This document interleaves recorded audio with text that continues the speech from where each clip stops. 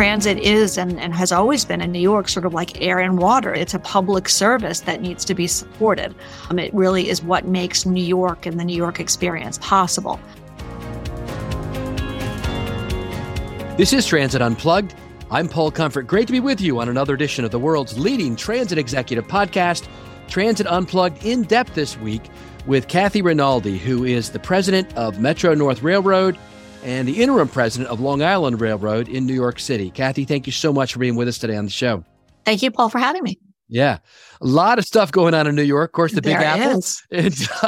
And you're running two of the biggest commuter railroads in the world, clearly two of the biggest ones in our country. I guess tell us some about them. Tell us about the railroad and what's going on there. Yeah. So thank you again for having me here today. Yeah, I've been the president of Metro North since February of 2018. And I've been almost a year in the interim job at Long Island Railroad. And it's obviously, a really exciting, challenging time for the entire industry as we recover from COVID. Obviously restoring ridership and getting ourselves, back after the pandemic is obviously, something that the entire industry is dealing with. And then on the Long Island side, especially, there's a lot of major capital investments coming online that are really going to revolutionize travel on Long Island. And it's really exciting to be, at the helm of the Long Island Railroad at a time when these investments are, finally coming to fruition. That's great. So when it comes to these two railroads, kind of explain to our listeners, what they are, how they work, how they tie into the overall MTA, the situation there in New York. Yeah. So people have heard of the MTA. It's the Metropolitan Transportation Authority. It's kind of the kind of mothership for the entire range of transit providers within the New York metropolitan area. So both Metro North and Long Island Railroads are Long Island Railroad are subsidiaries of the MTA. So Long Island Railroad runs from Penn Station, Atlantic Terminal in Brooklyn, and, soon Grand Central Madison and Grand Central, in the Grand Central Terminal Complex out to Long Island, as far east as Montauk and Greenport. Since the, 1800s, it's one of the oldest established commuter rails out there. Metro North, just earlier this month in January, celebrated its 40th anniversary. So Metro North is another MTA subsidiary, and it runs service east of the Hudson River on three lines, the Hudson, the Harlem, and the New Haven. The New Haven within the state of Connecticut is operated under a service agreement with the Connecticut Department of Transportation. And we also have services west of Hudson on the Pascack Valley and Port Jervis lines that are run under contract with New Jersey Transit. So these are traditional commuter rail services. I was earlier on the podcast, actually the first episode of the year, I was grateful to have on the CEO of another major commuter rail system, Jim Derwinski, who's CEO of Metro Commuter Rail in Chicago. And he was giving me kind of a view of how ridership is in the industry coming back from the pandemic. And of course, I think all 31 of the commuter rail systems in the country are still experiencing, a slow recovery in the weekdays, but a faster recovery on nights and weekends with ridership. Some are actually over 100%. Tell us about what's happening with your railroad when it comes to ridership. Yeah, I would say that's a reasonable statement of what's happening on both Metro North and Long Island Railroad as well. I mean, we never really expected at the very beginning of the pandemic for discretionary ridership to come back as quickly as it did. But really throughout the pandemic and even now, we can continue to see very, very strong ridership on the weekends. And we've been running 100% of our pre-COVID service at both railroads on the weekends for a while now. So we're back at 100%. During the week, it's a little bit different. And mostly that's because of just hybrid work. Both railroads have kind of become, Tuesday, Wednesday, Thursday railroads. That's where we see the highest ridership. If you look back to the pre-COVID baseline, between 65, 70%, maybe a little bit higher than 70% some days, of our pre-COVID ridership on Wednesday and Tuesday, Wednesday, Thursday. Right. Monday and Friday, people are taking those long weekends. So it's quite different, right? So we're not necessarily seeing that traffic come back on Mondays and Fridays. So it's just a bit different. The one thing that I would say though, especially at Metro North is that, Metro North for many years now has had a very robust reverse commute. We have employment centers in White Plains, New York, and Stamford, Connecticut, Greenwich, Connecticut, New Rochelle, other locations that draw people out of the city. And, we've been seeing, nice recovery on those reverse commute lines as well. And one of the things that we're really excited about on Long Island Railroad is the recent completion of what we call the third track project, which is the construction of a third track along the main line. And the expectation is that this will also really boost opportunities for the reverse commute on Long Island, which just because of capacity issues has never really seen that. I think, I'm sure Jim probably said this as well. I think, we're trying to be as opportunistic as possible in terms of how we think about bringing people back to the system. And not necessarily assuming that our core ridership is going to be, stockbrokers getting on the train in the morning, going to the central business district, and then coming home at night. I think we need to be more thoughtful in terms of how we can make the rail experience something that other people may want to take to be able to get to where they need to go. Yeah, that's good. Why don't we unpack that a little bit, what that could look like or what it is looking like for you now? I know one of the big things you've done, as you just mentioned, was make an amazing investment in this Grand Central Madison. Tell us a little bit about that. Yeah. So, Grand Central Madison, it's been, known for many, many years as East Side Access. This is the project that, commenced in the early 2000s and was talked about well before then to bring direct Long Island Railroad service into a concourse below the existing Grand Central Terminal. So that project is nearing completion. There are some final testing items that need to be done before we can actually commence revenue service, which we, hope to be announcing an opening day soon. It gives, there's a lot of advantages with respect to just sort of the straight up rail operation for Long Island. It gives you a second terminal location within Manhattan, which is great, kind of that operational flexibility when there's, issues at Penn, because, Penn can be a really tough environment. Amtrak in coming years will be doing the East River Tunnel replacement. So by being able to divert so much service into Grand Central, we're able to weather that major capital project much, much better for our customers. The thing that I like to talk about in terms of, GCM coming online imminently is the connectivity that's going to provide for the two railroads.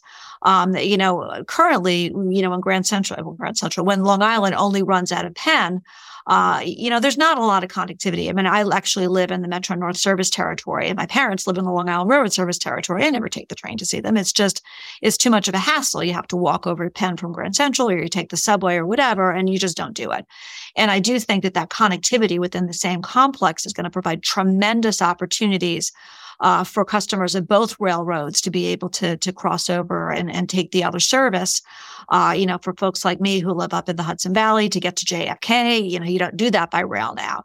So that's going to provide great opportunities for Yankee fans on Long Island to be able to take the train up to Yankee Stadium. Again, that doesn't really happen now. So I do think as we try to attract more riders back to both systems, I think that connectivity within the Grand Central complex is going to provide an enormous opportunity, which, not just good for the railroad, but good for the region as a whole. You mentioned that weekends are picking up. How about nights and maybe midday? Are you seeing any increases in kind of these off-peak periods?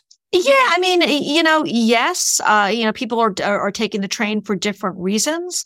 Medical appointments, whatever. But, I think early on at the pandemic, at least, I was hearing a lot about, the flattening of the peak, and we weren't necessarily going to see the ridership be as peaky as it had been previously. Our ridership is still pretty peaky. The peaks are lower, obviously, but the ridership is still pretty peaky. In the afternoon, you might have, it starts a little earlier because you have like construction workers going home, that sort of thing. But by and large, the ridership is, I think, peakier than we had expected when the pandemic started. Now, do you own the track that you're running on, or do you have to lease that from Freight Rail, or how does that work? So Long Island is all ours, right? Metro North, as I said, on the, within the state of Connecticut. New Haven line is the busiest line by far for Metro North. Okay. And, we have an underlying service agreement with the state of Connecticut for the service that we run between, on the Connecticut side of the line, right, between GCT and New Haven. So I guess what I was asking that was, are you able to make any adjustments and headways, or how many vehicles you're offering to kind of reflect what the current realities appear to be on ridership? Yeah, I mean, we're certainly looking at that, no question. I mean, I think that I think that we want to be responsive to what what the ridership patterns that we're seeing out there. So one of the things that we're certainly looking at, especially on the Metro North side, because we don't have, on the Long Island side, things are a bit more complicated because we have a 40% increase in service that's scheduled to start imminently, right? So, I think we want to see what that ridership looks like and have those ridership patterns kind of develop before we make decisions with respect to, what the future is going to look like. I think, we've got sort of an interesting few months as we see what's going to happen with respect to people migrating over to the new service and how many new riders we're able to attract. On the Metro North side, yeah, one of the things that we're actively looking at is, do we want to potentially change service that we're offering on Mondays and Fridays, given that the demand is just different. Right. It's different from the weekends. The patterns on Mondays and Fridays don't look the same as Saturday and Sunday. But they sure as heck don't look the same as they do on Tuesday, Wednesday, Thursday either. So we're actively looking at whether we want to change, what it is that we're providing on Mondays and Fridays. Talk to us about that 40% increase in service that you're getting in Long Island Rail. What's that about? Yeah, I mean, so that's Grand Central Madison, right? Right. So we have these opportunities for the new reverse commute based upon the third track. We're going to be bringing service into Grand Central, and it's a very robust service that we're going to be bringing into Grand Central. So it's really a reimagining of sort of the traditional Long Island Railroad service, which, it's a beautiful terminal. It's a fantastic service. I mean, it brings you to East Midtown. But it is changing the way that we have historically offered service. So, for example, there are going to be very, very, very few through trains to Atlantic Terminal. So as part of the East Side Access Project, there was a separate platform that was constructed to allow largely what's going to look like a shuttle service between Jamaica, which is a major sort of transfer hub for us, and Atlantic Terminal. So the frequency of service will be better, but the people who are used to taking a connecting train to Atlantic Terminal, that's a big change for them because they're going to have to transfer to a different train.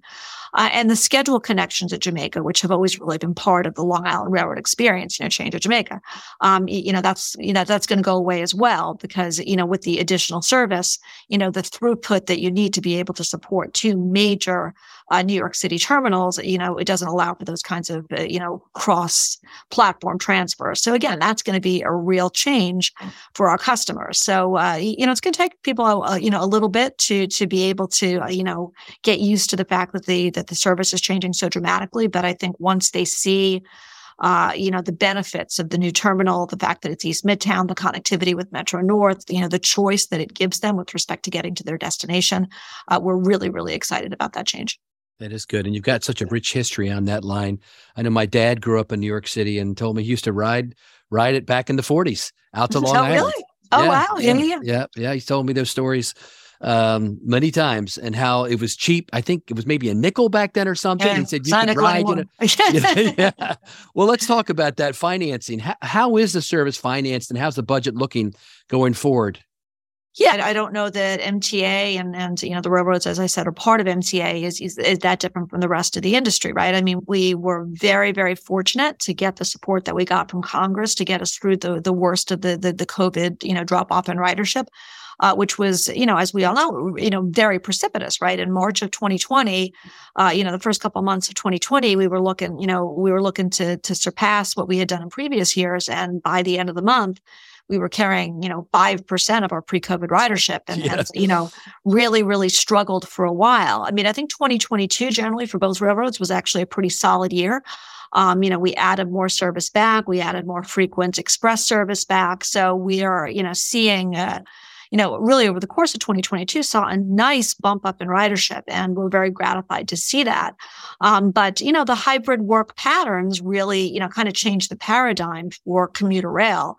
And those don't seem to be going away anytime soon. So, it leaves us, we're, given that we're so, heavily dependent upon the fare box, you've got that gap there. So, MTA is actively engaged in terms of conversations with elected officials in terms of trying to identify alternative sources of funding to be able to plug that gap. Our chairman, Janno Lieber, has been talking about how, transit is and has always been in New York sort of like air and water. It's a public service that needs to be supported. It really is what makes New York and the New York experience possible. So there's an active effort underway now to be able to make the case for sort of additional dedicated funding, but also, not for nothing, to sort of put pressure on the MTA operating agencies to be as efficient as possible in terms of where and how we provide service, right? So we need to, we need to be very, thoughtful with respect to the possibility of efficiencies within our own operations, because we can't ask for additional public fundings unless we've really, tried to do business differently given the kind of reality in which we find ourselves now. Yeah, somebody was talking to me recently and they were asking me, why did I think, because I talked to transit agencies all over the world, why did I think that most Americans don't see transit as really woven into the fabric of their life like it is in Europe? And, the best answer I can come up with is the density of the cities in Europe and the small countries and areas there is that it's required. Like I'm headed over to Singapore to meet with Jeremy Yap at LTA in a couple of weeks. And he's told me the same thing. It's such a dense city. You can't really make the city work without transit. Right. And that's the case for cities like Washington, D.C., where I was at last night at the Eno thing, New York, others. I mean, talk to us about that kind of the rich tradition of transit, but also the fact that really the city doesn't work without it. That's absolutely true. Traffic in New York is terrible. And I think sort of nationwide, I think, after COVID, traffic came back, to pre-COVID levels and then some, right? If you want to get from point A to point B, anywhere in the New York metropolitan area, a car isn't necessarily the best way to do it, right? So the connectivity that the subway system provides within the city of New York and the commuter rails provide, throughout the suburban network, it really, it was throughout the pandemic, it got essential workers where they needed to go. I mean, those were those were the folks that were riding during the worst of the pandemic, were the firefighters and, the police officers and, the MTA workers, right? Those were the ones who were riding and to be able to continue to kind of serve the region and to be able to, kind of spur the economic recovery that we need post-COVID. I mean, the railroads and the subways and the buses, they're all part of that. You really, New York is not New York without it. And I think the other thing too is just it's the democracy of it all. You've got stockbrokers, you've got essential workers, you've got delivery people. I mean, everybody takes the subway, everybody takes the train. It mixes everybody, right? I just recently, a couple months ago, I interviewed Rich Davey for the show, and we were talking about how it all connects. So the commuter rail services that come into the city, there's good connectivity at certain hubs, right? With the bus network and with the subway. Absolutely. Do you see, I mean, how does that work for fares? Do people have a shared fare, card, or do they have to pay multiple times, or how does that work in New York? Well, the one thing to talk about actually is Omni, which I don't know whether Rich spoke about that too. I mean, that's sort of the next generation of the replacement of the Metro card, right?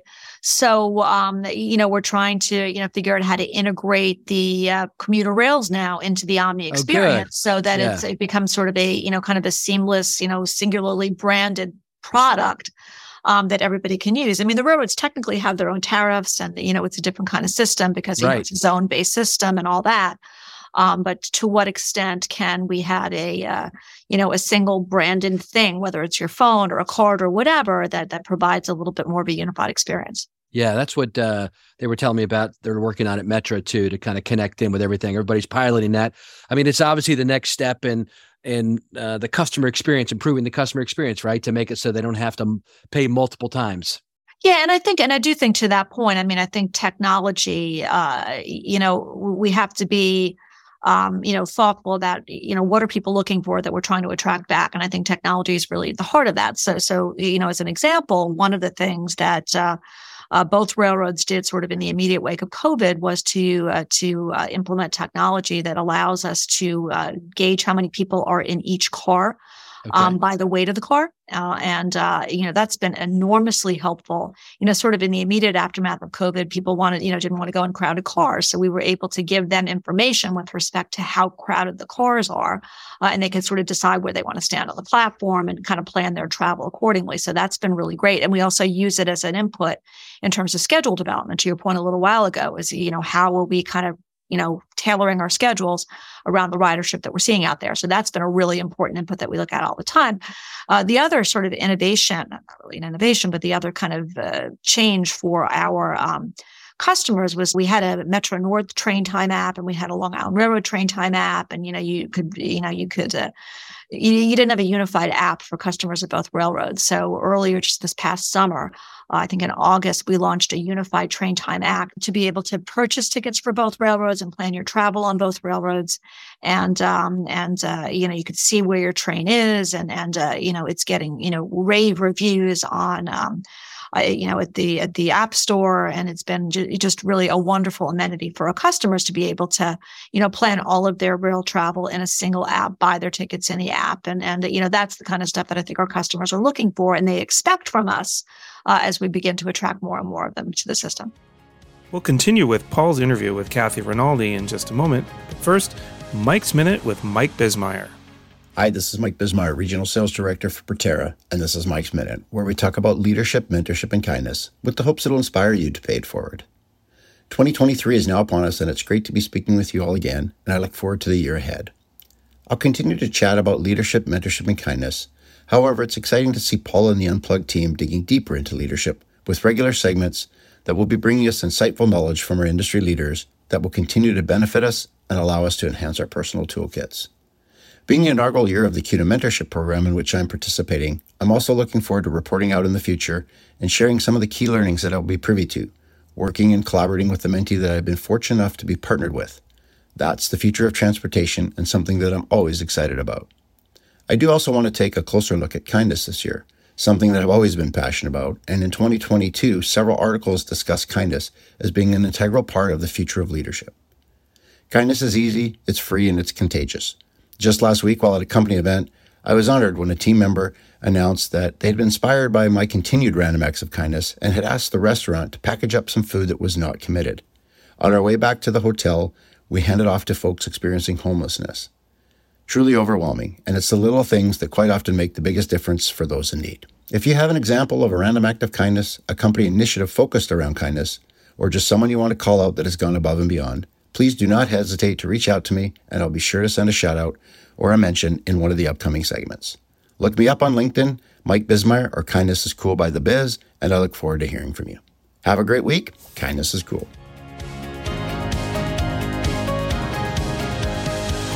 That's great. Kathy, tell us something about yourself, your career, and how you got to where you're at. I'd be interested to find out some about that. I mean, you've had a great career, as I understand it. Yeah, it's interesting. Kind of people come to these jobs in different ways. So I'm actually a lawyer, and never thought I'd work at a railroad. Right? He's just when I an English major and a lawyer. So I worked for the New York State court system for actually a long time, and kind of aspired to be a judge. That's what I thought I was going to be when I grew up.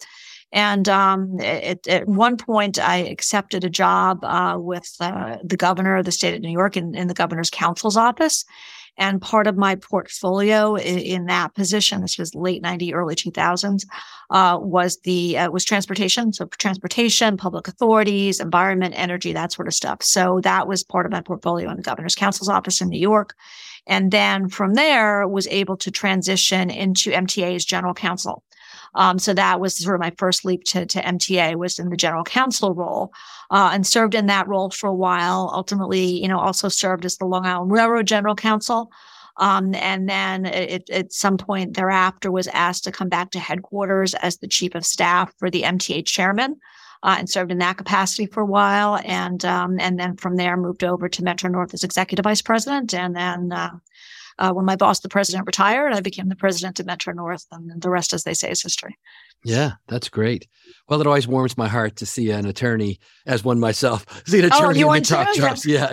Well, but that's the thing. I know so many unhappy lawyers, right? I mean, people go to law school, like me, like liberal arts major, went to law school. I was a history major, and then did that, and I knew I didn't want to practice law. I mean, I practiced for like 5 minutes, right? I practiced for 5 minutes. I wasn't happy, didn't enjoy it. So now I'm in a job that I never could have envisioned when I was in law school. But it's just been, the ride of a lifetime. I'm just, so honored and thrilled to be in the position of both railroads. It's been just terrific. That is great. Tell us about what you see. I mean, in all those capacities that you got to see a good context for transportation, commuter rail in general. I mean, you're in a role where you're talking to commuter executives all over the world, I'm sure. And where do you think we're headed as an industry? Yeah, I mean, that's a really good question, right? I mean, I think nobody knows. And I think that's kind of the scary thing. I do think, sort of picking up on what I said a little while ago, I think we need to think bigger with respect to who our ridership is and can be, because we don't have a choice, right? I mean, right. I think, you can't necessarily assume. I think there was sort of a brief snapshot in time where people thought we'd flatten the curve and we'd be back to normal in 6 months and like everything would be as it was before. And that's just not going to happen, right? So I think we just need to sort of accept the reality of that, keep the customers that we have, attract more that want to ride with us, and just sort of develop a kind of a philosophy and a service plan to be innovative and thoughtful with respect to who else we might be able to attract back to the system, which is why, to my point a little while ago, I'm kind of excited about the potential for that connectivity between Metro North and Long Island, right? That never existed before. It exists now. When East Side Access was envisioned, a million years ago, it was largely, daily commuters from Long Island who work on the East Side. It was really a commutation sort of centered project, and that's how we talked about it. And I think it's still, that, of course, but I think that in terms of how we talk about it, I think we should talk about it in sort of a broader, more comprehensive way, and try to unlock the potential for kind of pulling in riders that were not necessarily envisioned when the project was first, kicked off, whenever that was.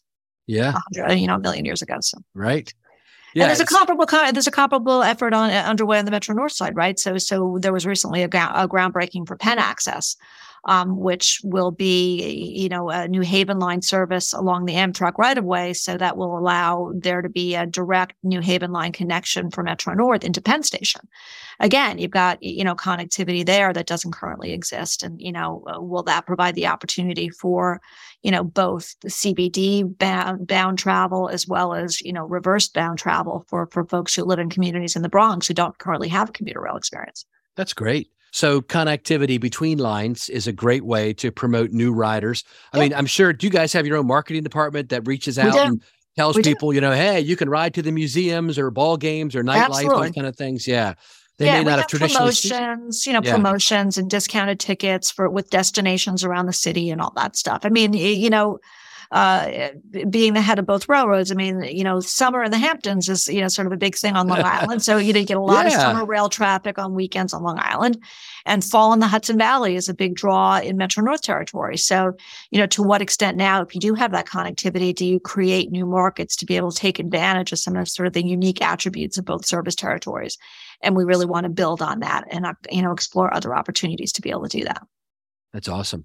Anything else you want to talk about today? I think that it's a uniquely challenging time for transit executives out there. But challenging, but also really stimulating at the same time. We're having to be thoughtful about our ridership and our service in a way that I frankly don't think we've ever been challenged to do. And I think that, it's very energizing, I think, in a lot of ways for a lot of people. Yeah.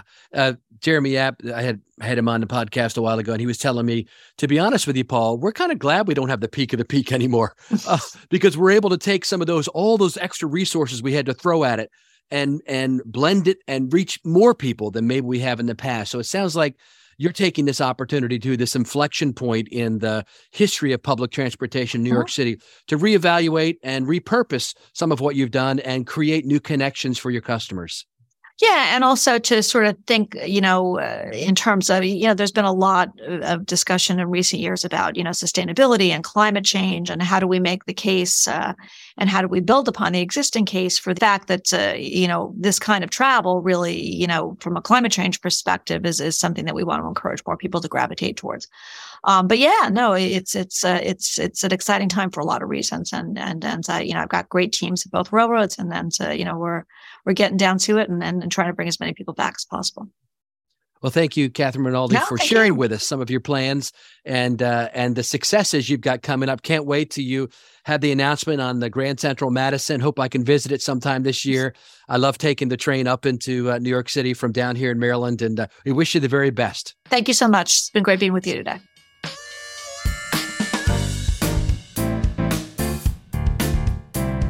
We hope you're enjoying this episode of Transit Unplugged, the podcast. How would you like to see behind-the-scenes footage of the agencies that Paul visits?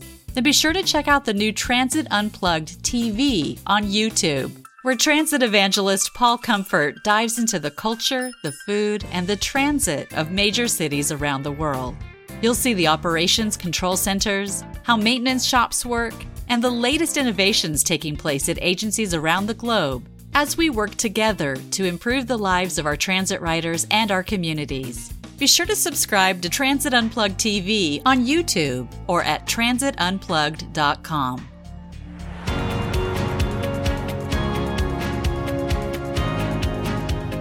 Thank you for listening to this week's episode of Transit Unplugged In Depth with our special guest, Kathy Rinaldi. And next week on Transit Unplugged News and Views, our newsmaker interview will be with Rakesh Shah, head of Open Innovation at Transport for London, and our leadership guest will be Larnzell Harper, manager of training and development at VIA Metropolitan Transit Authority in San Antonio, Texas. Now, in the meantime, don't forget to visit transitunplugged.com to sign up for the newsletter, so you're always in the loop with what's going on with the show. And if you need to reach us, you can email us at info@transitunplugged.com. So until next week, ride safe and ride happy.